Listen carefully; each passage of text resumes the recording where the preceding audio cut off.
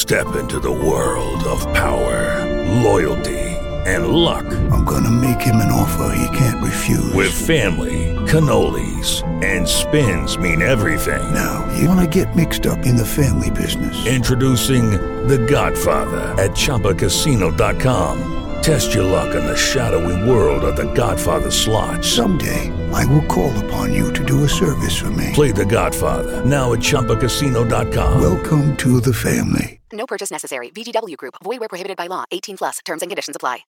Summertime,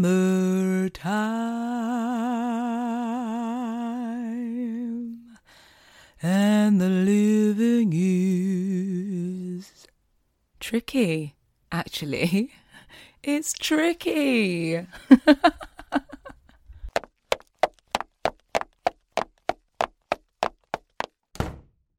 Hello, darlings. Sorry I'm late. I was having a moment. And the truth is, I'm still in it.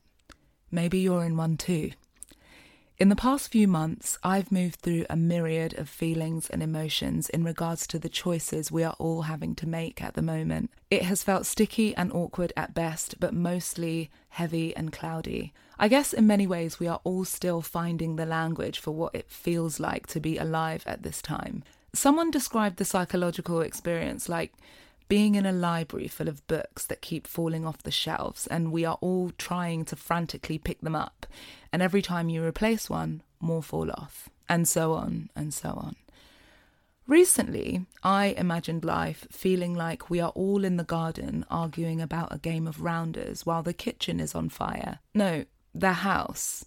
The house is literally on fire, and some of us are obsessed with the ball we are playing with. Others are convinced we didn't follow the rules. Meanwhile, there's a group of Gen Zers screaming about the smoke coming out of the house, and there's another group taking pictures or selfies. The house is on fire, and we are playing rounders.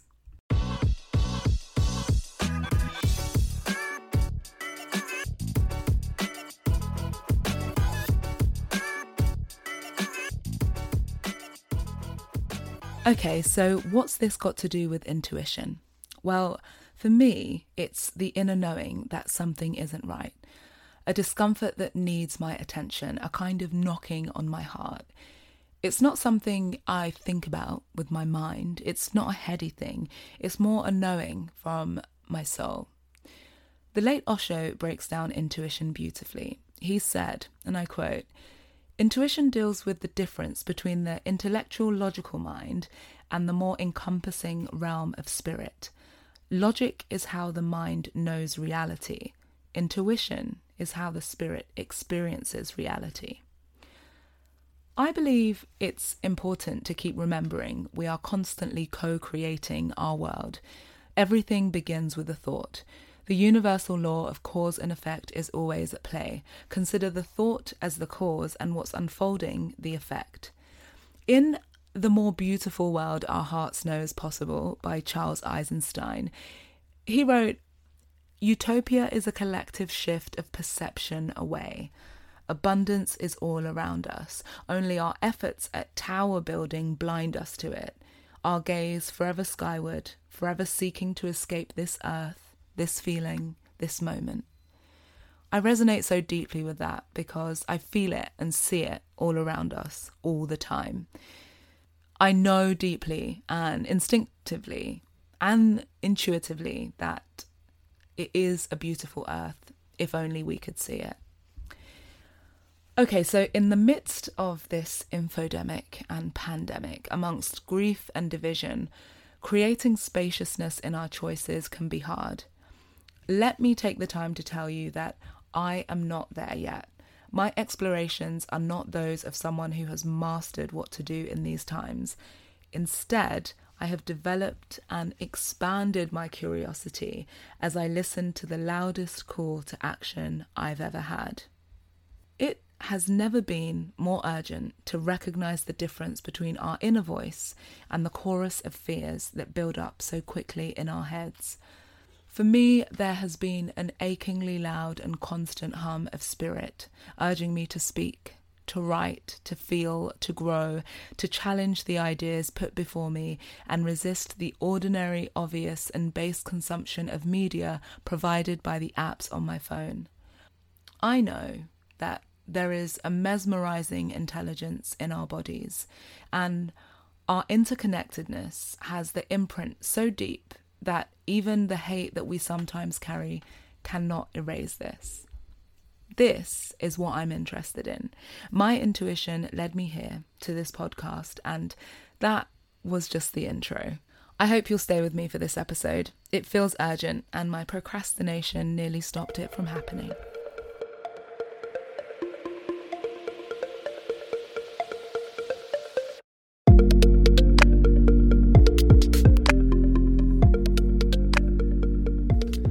The life I have led has been colourful and miraculous because of my relationship to spirit, or rather, understanding that I am first a spirit, inhabiting a body and therefore a human being.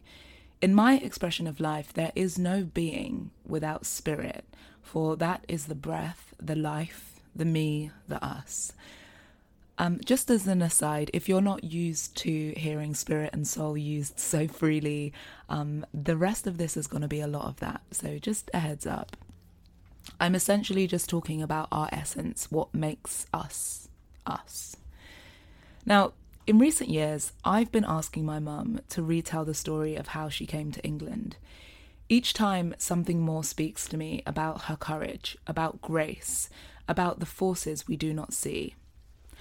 My mother landed in England with us in the 1980s. It was Thatcher's Britain. The year we arrived, it snowed. There were blankets of whiteness all around us. It was a cold, hard winter. I was tied to my mother's back with a traditional cloth. My big sister held her hand, and we had nothing. Or so it seemed. There was no master plan other than for us to leave Uganda in the hope. Key word here, hope, for a better future. My mum is intelligent and would go on to study, gain a degree, house and feed us, and ensure we stayed on track. But how did she know? How did she know who to trust, where to turn? Throughout my mother's life, there has no doubt been a combination of survival instincts and intuition that guided her along the way. And maybe that's why, for me, intuition feels as real and as crucial as money or science feels to some. For a lot of people who are born into wealth, born into a kind of certainty, born into a tangible, visible safety net, it's easy to dismiss and even overlook that which you cannot see, because maybe in their day-to-day lives they do not need to have hope. I don't know that hope is as urgent and as viscerally felt to people who are attached to a sense of security. What I'm trying to say is that I can only speak of the stories and the unseen forces that have shaped my life, and quite frankly, the forces that hold this world together. For example, love. Love is not an equation that can be counted and monitored. Love to me is the unquestionable guiding force that is beyond the why and the what and beneath the below. I speak of love with intuition because for me, both are felt by each person uniquely and unequivocally. I can't tell you what love feels like, but you know it. I can't explain my unseen knowing, but I know it. So, what does this mean in this moment? Well, first of all, there's a lot of noise, an obscene amount of division. As I've mentioned, the pandemic gave birth to an infodemic, and this created the perfect storm for the story of separation. But my intuition tells me that there is something else available to us in this time. There is a kind of hum ringing in the background, a knowing of something else, and I think many of us can hear it, those of us who choose to. For me, it's aching. It's both quiet and loud, and it's not going away. But most importantly, it's very real. And it's important that I say that because right now, a voice of knowing is being disregarded. In so many ways, this podcast on intuition is validating the realness of that inner voice for myself and for anyone else who needs to hear it.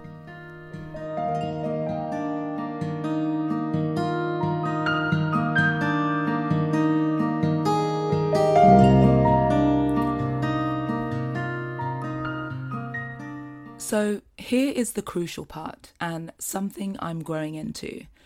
Spaciousness and openness are key components to understanding and connecting the inner knowing into something meaningful, or connecting to it in a meaningful way. I'm sure that many of us have thought that we were spot on with our intuition in the past and then later been way off. I have been off a lot, and there are times I've been on, but there are several things that I've noticed have been important when I have been on. The first thing is space. So these are kind of tips, maybe as a checklist, if you're interested in figuring out how to connect more to this intuition, this voice. Spaciousness, space within my mind, in my body, using tools like meditation, stillness, and just making sure that I really am in a clear place. Sometimes we think we're clear and we're really not. I know this too well. And then, very, very importantly, someone you trust to share these thoughts with. This can be a therapist or a mentor or someone who can offer you another viewpoint. That doesn't mean that you're taking that viewpoint, but it's knowing someone that you can trust, who you can share these thoughts with, and they might be able to give you another perspective, which might be useful in any final decisions. And finally, being open to the idea that there is always more than one way of looking at things. This has dropped in a lot for me in the past couple of months, and something I'm always working on. Intuition has a kind of humility to it. I think that it can withstand other opinions because it comes from a safe place in the body. It's not reactive or angry because it's coming from a deeper knowing. I'd like to add that I think that we can learn so much from experts, incredible minds who have spent years studying and focusing on their speciality. They offer insights that can be life-changing and groundbreaking. And what we can learn is that following our intuition and listening and learning can sit side by side. These things can exist together, and in many ways, the work is probably in finding the solutions together, asking the questions, following the curiosity that intuition brings up, while also recognizing that there are people who have spent many years taking the time to understand things that sometimes come to us later. That maybe a moment such as this has arisen so we could come together and build this bridge that holds all that is crucial for humanity to thrive. That maybe the ability to listen deeply with reverence and respect to those who know more is as important as nurturing and honouring our own body. And in that devotion, we might hear the earth with a kind of clarity that is so intimate, so intertwined, that an awakening is not such an aggressive and loud war, but rather the only way of being that we know, because we have allowed ourselves to feel it, to hear it, to trust it.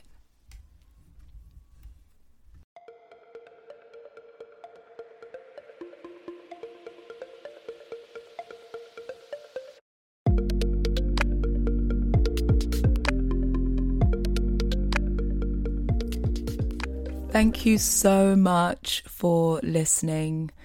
I am very curious to hear what you think.